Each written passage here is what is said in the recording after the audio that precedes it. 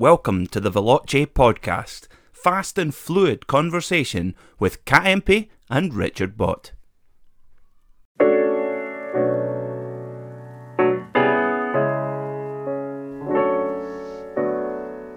So welcome back. This is our second podcast, our little view on the world. I'm Richard Bott. I'm with Cat Impey, my co-host. Hello. So for those of you who haven't joined us before, thank you for joining us now, and welcome back if you heard the last one. Just a little bit about ourselves, just to cover that. We will stop doing this after we've done a few of them, so people get to know who we are. We are both racing drivers, and we are both professional high-performance driver coaches. So we talk about cars and driving motorsport constantly, so we thought we would share it with the world a little bit. That's kind of where we come from with our little podcast. So Kat, then, so what is it you love most about driving? Good question, actually. I actually don't think that's very easy to answer, because I think there's a number of things, really. I got attracted really more from the competition side, I suppose, and cars themselves and everything initially, because I got into racing before I could drive, so I didn't know how it felt or anything like that. So that certainly was what lured me in, was motorsport, cars. So it's competing rather than driving. At that point, until I could drive, and then I started karting, only indoor karting initially. The first time I was quite slow, actually, and timid, and drove around, and I was annoyed because, like, pretty much all my friends were quicker than me. Yeah. And I thought, that's okay, all changed perhaps I'm not really destined for this. But then I went back again, and I suddenly sort of found confidence in myself with it, and I think it was the adrenaline, the buzz, but over time, to the point now, for me, driving, it's everything, getting it right, I think. Being so at one with something that is happening subconsciously, and I know it sounds daft and I say this to people, but it's quite therapeutic when you get it right and you're on a track. And well, it doesn't have to be a track, obviously, it could be on the road, either or, but for me especially, when it's on a track and everything's happening incredibly quickly, but it doesn't feel like it, and no. And I guess you get a chance to escape, don't you, really? Yeah, because you can't focus on anything else. Absolutely. What about yourself? Well, for me, I like the feel of it when it's all flowing, which is pretty much what you said, really. To misquote Paul Newman, it's the only time I feel as though I've got any grace. Because I don't have a lot the rest of the time. When everything's when everything's sort of flowing together and the car's working the way you want to do, whether that's just driving nicely on the roads, not particularly quickly, or whether it's trying to get your lap times down. Yeah. That feeling of working with the car and feeling it alive underneath you is it's that, really, that and the freedom it gives you, I think. Yeah. That was always the thing as a child, was that you can get in a car and just go off in your own little world. And, Yeah, that's where, for me, it was a bit different, I suppose. I was more attracted to the sport before driving itself, I suppose, because being so young, I didn't really know how that would feel. So how did you end up being a driver coach then? This is going to probably sound really bad now, but it was going to my first thought, so I fell into it a bit. But then that probably isn't the best thing to say. But it's honest in some respects. Since first and foremost, my biggest passion is driving and racing and that side of it. But like many of us in the sport, if you aren't able to do that full time, you look at other ways of being involved in the industry and sharing that passion with others, really. So I naturally started doing some, coaching is probably a very loose term. When I was 17. Right now. Turn now. Exactly. Shouting at For? people. So not really teaching. Yeah. But when I was 17, I started working at Thruxton alongside racing. That must be a scary place to sit with people. And I think Ben McLaughlin was there, actually. Oh yeah, sounds about right. Yeah. And would Rob Newell have been there probably, as well? Yeah. So I didn't really know them back then, but it was actually, but I think I don't know. When I say it was, I don't know. Even though it was obviously incredibly quick, or is a very, very quick track, I don't know if it was that scary because the type of cars we were in, the sort of stuff we were doing that kind of stuff. People didn't have long in a car before they moved into and another they're not trying to take car the back section kind of flat, thing. are they? I suppose. No, and we would do a passenger ride at the end, and that's where it sort of started. And that was really just to make some money on the side and, alongside racing and things. And then I thought I would do the motorsport engineering side, so I studied that. But to be honest, just didn't enjoy it enough. I was trying to kid myself, I suppose, thinking that I'd be more passionate about that than I was really. But then as I got further involved with the teaching, I realised how rewarding that actually can be. And studying that in much greater detail and getting into different areas of it and qualifications and stuff, I think something just switched in my head, and I decided I wanted to take that a lot more seriously than I had in the past. And I've really enjoyed the journey I've been on, and I've had some great opportunities through it. I mean, first and foremost, the passion is still racing myself, but I do love sharing it with like-minded people and helping others and seeing them progress at the same time, really. Yeah.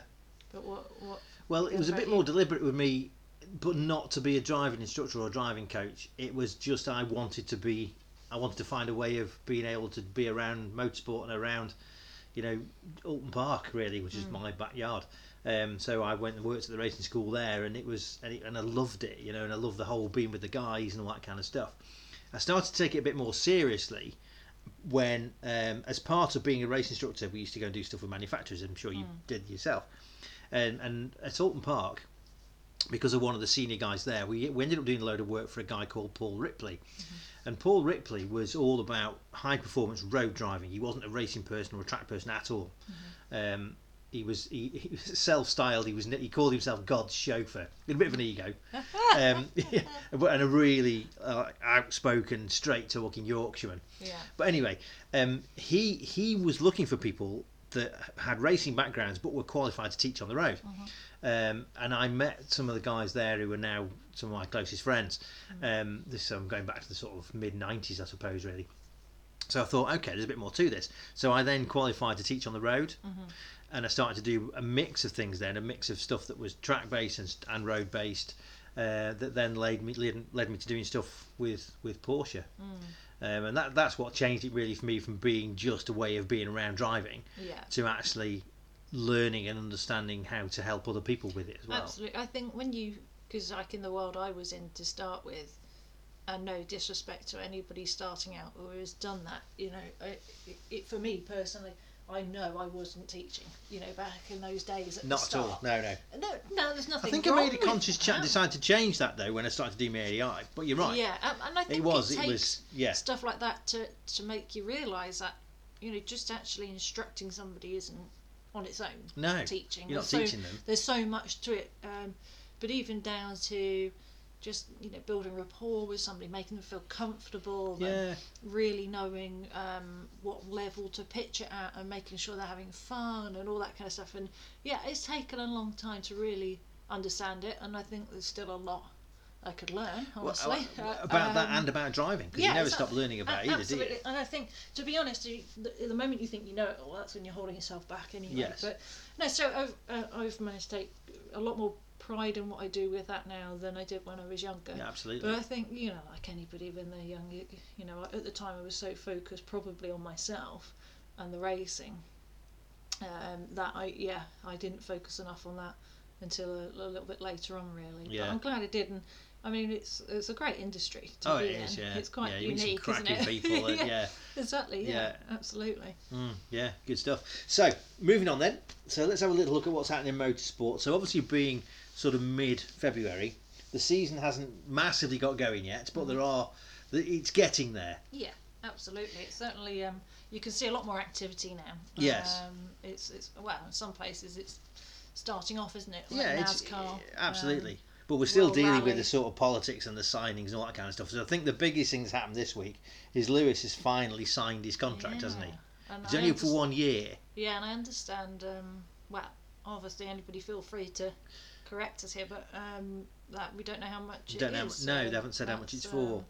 That's really interesting. They haven't said that because obviously he commanded obviously naturally quite a lot in his position. Yeah, and only for 1 year. I mean, that is probably for him to keep his options open. Yes. In many respects. And well, if he nails his 8th title, do you think he'll knock it on the head then? I don't know. There's a part of me that thinks so, but then I think it depends. The cars are then changing so much for the year after. He loves driving. Wouldn't you want to? Well, there's no reason for him not to. He's not 50, is he? You no, know? Precisely. And I think we get a bit too obsessed with age in motorsport. And, there's so many drivers that prove that you do not have to be, 18, yes. to be at your peak, or 21 or whatever it is. Well, I honestly believe, and I've thought this for a while, that he would actually quite relish a fight.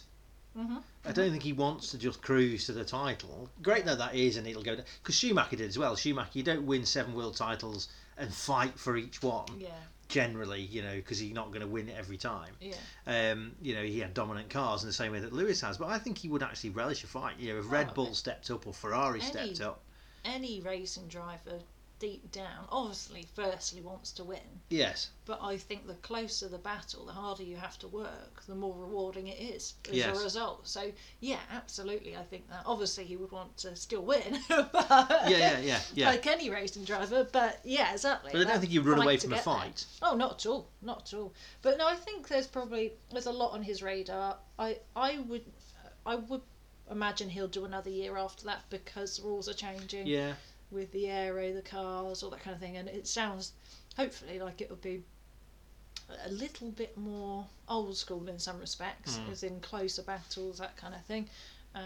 So I'd have thought he'd want to be there for that, but at the same time, he's made it quite public that there's a lot of other things going on in his life as well. That's right. It's almost like he's got an eye on what happens next. So part of his contract with Mercedes is about diversity and environment, and they're all things that he believes in, and he's obviously got a view that's what he wants to do something with that afterwards, either in conjunction with Mercedes or on his own, which is fair enough. He's absolutely, and I mean I quite admire that. He believes what he does, and he's very passionate about that, and pushes for that, and I totally get that. I understand he gets a lot of criticism at the same time, especially when it comes to environmental issues and things, obviously being a Formula 1 driver and that kind of thing. But that said, I think it's tricky because, it doesn't mean you can't improve things just because you're... No, and he's got a platform, hasn't he? So why not use that? Absolutely. So I certainly don't blame him for that, and I think fair play, okay, like many of us, I don't agree with all his views on everything, but who well, that's true anyway. Yeah, absolutely. Exactly. You don't agree with all mine. Yeah, exactly. So, but it'll be interesting to see what happens going forwards. But yeah, I think he wants to keep the door open for many things, whether it's a different team, different challenge, or like you say, maybe knock it on the head altogether and do something else. But I think you'll certainly see him in motorsport for a long time, whether it will be always in a car. Yes. I think he's trying to line himself up for roles within, like you say, Mercedes or whatever it might be going forward. Yeah. So. Yeah, yes, that's it. So the other big signing that's happened this week is Peugeot have announced their 2022 WEC lineup, and that's quite interesting because they've gone for kind of big names within that sphere of motorsport. Really, if you think they've signed Magnussen, so Kevin Magnussen's gone off to learn about sports cars in IMSA. Peugeot, I would imagine, would think, right, we need the best guys we can get. So we've got him. We've got John-Eric Verne, who was seeded number 2 in the world by Autosport a couple of years ago, and Paul di Resta. Really strong lineup. And obviously, there's some other Loic Duval and people like that backing that up. Well, I think, but that's a really strong lineup there. Absolutely. Well, I think Magnussen proved that at IMSA the other week. What he's capable of, and I think he's always been incredibly capable. Yeah. Just unfortunately, in Formula 1, if you haven't got a car that's quick enough, you kind of get a bit overlooked, really. Yes. Not necessarily within the team and the other drivers and things, but when it comes to outside of that, I think it's a new era for sports cars. It is. It's a bit of an unusual one though, because we've got this kind of fork in the road now, where we've got the LMDH, the Le Mans Daytona hybrids, and we've got the Le Mans hypercars. And it seems as though, so looking at who's confirmed for Hypercar, so Hypercar is a bit more like it was, where you've got to build your own chassis, whatever engine you want to put in it, decide whether you want hybrid system, all that kind of stuff. So much freer rule set. And you've got Toyota and Peugeot confirming that, but then loads of niche ones. So Bicolis are a team; they're building one.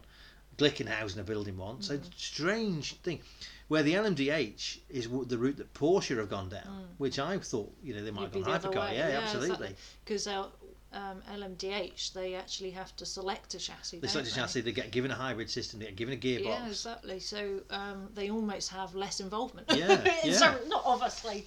In many ways they don't, but in then they're going ways. to go through this whole balance of performance thing, which has worked brilliantly well in GT to a point. Yeah. I think it's Apart fabulous. From Le Mans. Apart from Le Mans, which is a bit odd. Yeah, that kind of didn't work out. But so they're going for balance of performance. For Porsche anyway. No, absolutely.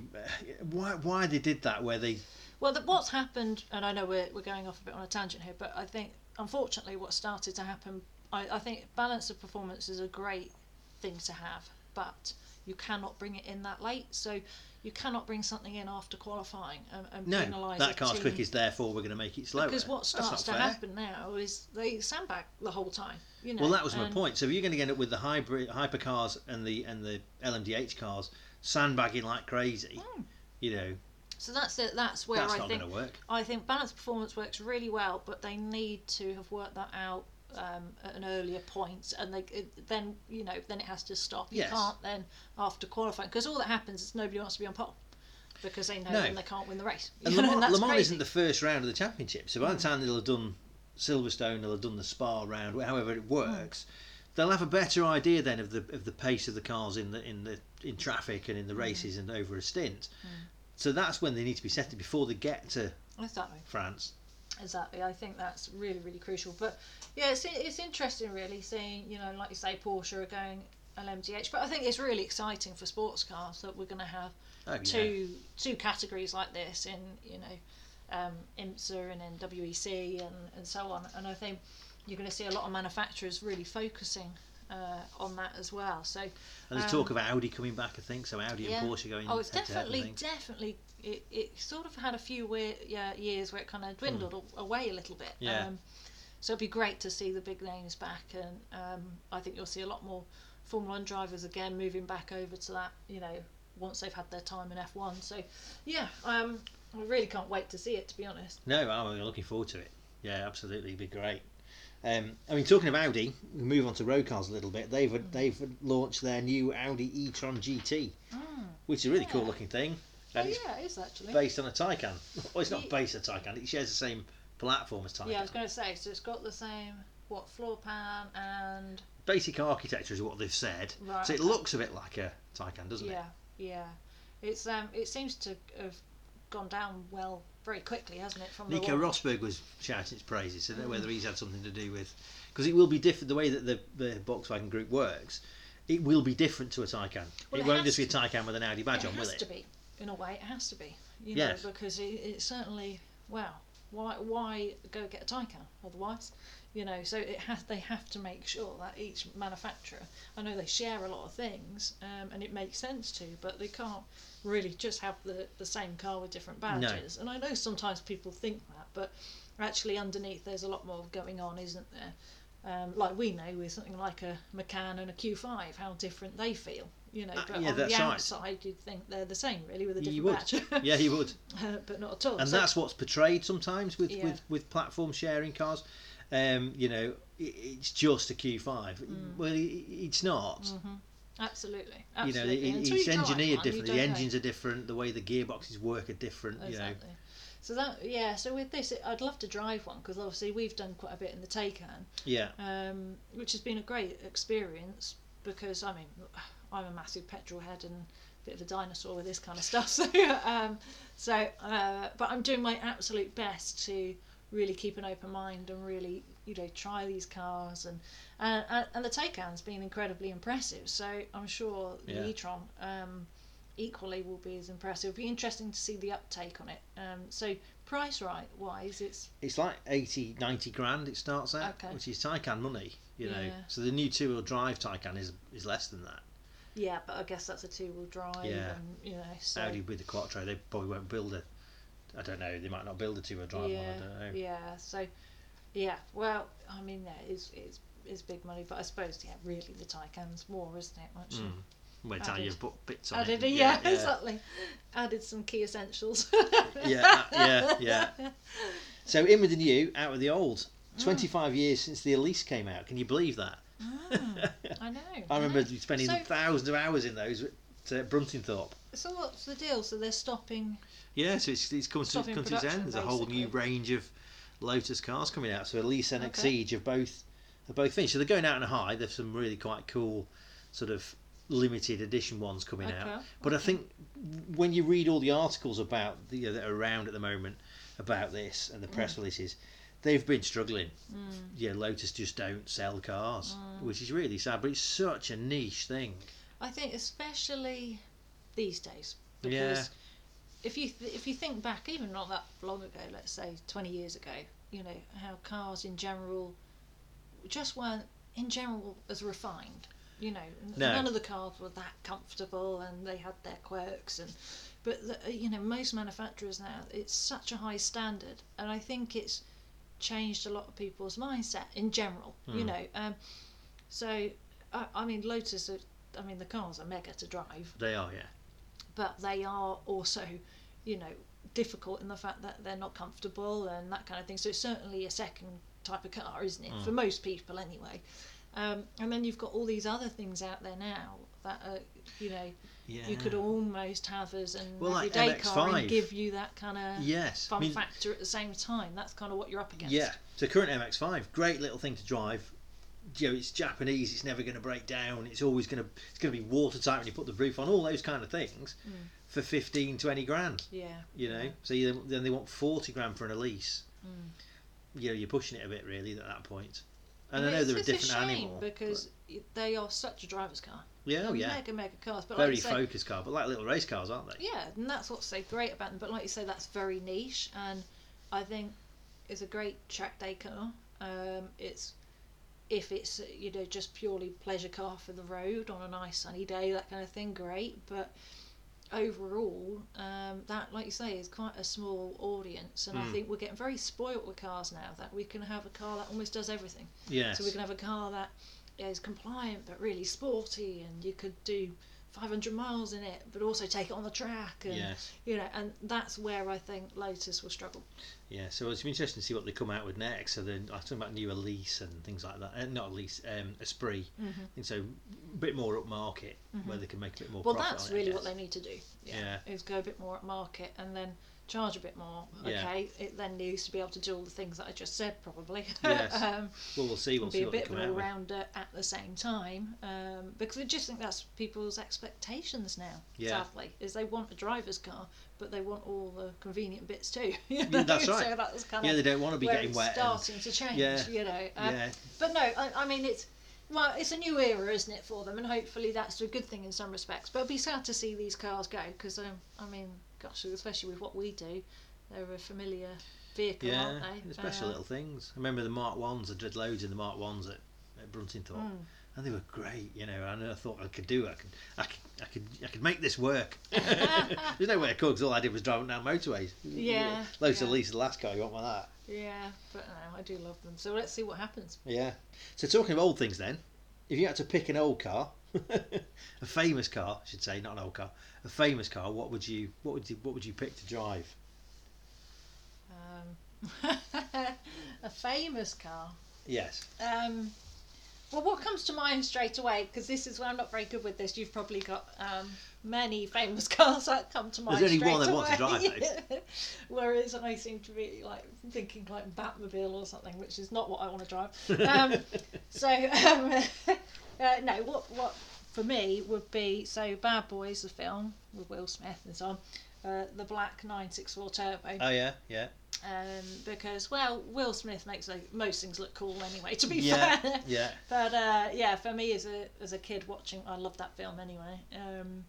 But that car, So for me, it would be that specific. Yeah. car. Well, I would go with that. Yeah. So I mean, I love 964. So it's actually a new love of mine, actually. Yes, you're pretty cool. You're a late adopter to the 964, aren't you? Yeah. Well, not because I dislike them or anything like that. I just hadn't driven one, so I I always assumed they'd feel, it's going to sound daft, but quite old and clunky and always difficult to drive. It's a Porsche.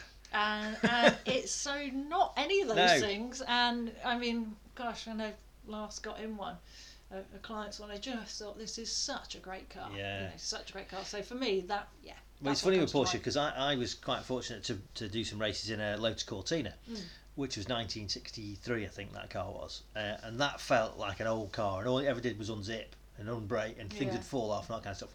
So the guy who owned it swapped it then for a 65 911, and it was unbelievable how the build, bearing in mind they were the same kind of age, the difference in build quality from a 50-year-old 911 compared to a 50-year-old Ford was astonishing. You know, wow, difference between German solid, engineering. absolutely, yeah. To be fair, no, exactly. So for me, that would be a very, very cool car. Hopefully, it's still around. I'm sure it is, but somewhere. Yeah, I think it's for sale. I've seen that somewhere. Yeah. What, that is that actual car? Yeah. Oh. Yeah, but it's been ragged by Will Smith. So. Well, for me, it was always the General Lee. Oh yeah. Yeah. Always wanted to drive the General Lee. In fact, I wrote to Jim will fix it to drive it. Fortunately, Jim didn't fix it. Dodged a bit of a bullet there, I think. Yeah, exactly. Yeah, now, probably shouldn't get onto that topic. yeah. No. So, but why would you want to drive that though? Because is it actually a? Because I just love the Dukes of Hazzard, and every time it was on the screen, it was either going sideways or leaping a brook. You know, it was. But was it really? Just mega. Oh, you could see it land and banana when it landed. You know, I don't think there's any Dodge Chargers left in the wheel because the Dukes of Hazzard smashed them all up. I've never really understood that when I try and watch it. I think, what is the point of this program? Oh, there was no point to it. And what used to make me laugh was they would crash it. Quite often they would crash it, and then they'd whoop and holler, and that was great as well. And then they'd rebuild it and off they'd go again. So they never made, pretended that they weren't, that it wasn't a used car. You know, they would have forever crashed it. But I'm sure there's many replicas of it. Oh, around absolutely, in the States, They always look a bit incongruous when you see them in the UK. Though they don't look quite right. I always think that though in general with they look American massive. cars, like I actually have a soft spot for muscle cars and American cars, and when you're over in the States, you start to think, oh yeah, I'm going to get one of these. That's great. But then of course coming back home, you think actually I'm going to look it just doesn't a little work. bit odd to say the least. Yeah. Out and about, in Cheshire or Northamptonshire, whatever. Yeah. Well, no, I'd have a Corvette. So moving on to talking about driving then for a little while. This week we decided to record a little lockdown video, didn't we? We did, yeah. Well, at the moment, unfortunately, we can't venture far, can we? And do much when it comes to videos and a channel, but we're trying to be creative and use what we've got right now, what we can do. So yeah, we've been doing videos called Driving Gems. Whether they actually are, I don't know. But we did one on heel and toe. So it's only 10 minutes, something like that. It's not even that. Yeah, it's a bit less than that. It's about 5 minutes. And we're just experimenting with it at the moment, aren't we? So we recorded it just on an iPhone, just driving down the road, chatting about heel and toe, and because it's something we both get asked about a lot, isn't it? Yeah, we do. Yeah. With heel and toe. Okay, in many respects, it's a dying art, and which is a shame in many ways. But of course, with the way the technology is going, and more autos, and as you've mentioned before, so auto blip as well on manual cars. So there's less of a need to do it. But I think anybody that loves driving that has a manual still deep down wants to be able to achieve that. And I do think it's something that you should have in your tool bag. You should be able to do it. Absolutely, especially if you think then you can drive any car. Yes. There's two things, that and left foot braking, I think, are two things that if you want to be as advanced as you can be, those are two good things to have in your toolbox, like you said. Yes. So we decided just to do a nice short video, because there's a lot of obviously driving videos out there, and really good ones as well, but it can be quite lengthy. So these are just like short snippets to give people an idea. But why would you say heel and toe is important? Well, for the reasons we've said, in that it's a big part of interacting with the car. But the idea of heel and toe, when you're changing down through the gears, obviously there's a mismatch in the rev. So you're driving along in 4th or 5th gear. Say you're doing 5th gear, and the car's doing just 1200 revs. If you wanted to go down to 3rd gear, there's a mismatch. So something's going to have to speed that engine up. And generally, when you bring the clutch up, it's the momentum of the drivetrain of the car and everything else that does that. And of course, the effect is it slows the car down. If you do it suddenly, so if you're driving quickly, for example, you want to get the clutch back up again. It's going to make the car jerk. Absolutely. So you want to match the revs using the throttle. Heel and toe is essentially rev matching while you're braking. So while you're braking hard for a slow corner, while you're braking, what you do is you move across, you roll across, and you bring the revs up with the same foot, so that you can then drop the clutch, and it takes away that sharpness and blends everything in. Hard about it is the timing, and also because you're using one foot for two pedals, yes. So that's not easy, and trying to have consistent brake pressure, but also get the right amount of blip on the gas pedal and get the clutch up at the right point. Obviously, it's really hard to try and explain this on a podcast, but if it's something that interests you, we've done a video, we'll do other videos as well on just little things like that, to hopefully help people enjoy their driving even more, especially as we hopefully ease out of lockdown and we can get back to enjoying sort of driving around the country and further afield. So if there are any techniques that you'd like us to talk about or you'd like us to explain more of, we can do that on here. Just drop us a line, or we can make a little film of it. We'd be interested to hear your thoughts on it, really. Absolutely. Any topics at all, anything, please feel free to email in, on the website, or however you want to get in touch, really. You can do it on social media, whatever suits. Lovely. So we'll be back with you next week. There's plenty going on. It's the Daytona 500 this weekend. So we'll have a little look at that. Alex Baldwin's on pole, isn't he? Yeah, he's on pole for that. So we'll see how that goes. Don't think it means a lot, really, in that. No, it probably doesn't, really, at the Daytona 500, but still. Well, now what they've started to do in NASCAR, we will talk about this more next week, is break the race down into stages. So we'll talk a bit about that next week. There's a few things coming up, isn't there? Yeah. With the World Arctic Rally's Rally coming and up, absolutely some big stuff happening. Still starting to kick off slowly. Yeah, exactly. So but then of course we'll talk about more things to do with cars in general, road cars, absolutely. And more driving techniques too. Yeah, so drop us a line, tell us what you think, and we will see you next time. Thank you for listening to us. Thanks.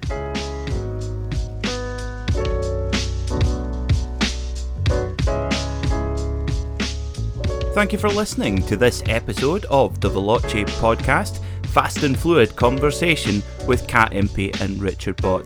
Don't forget to subscribe via your chosen podcast provider and never miss an episode of the Veloce Podcast.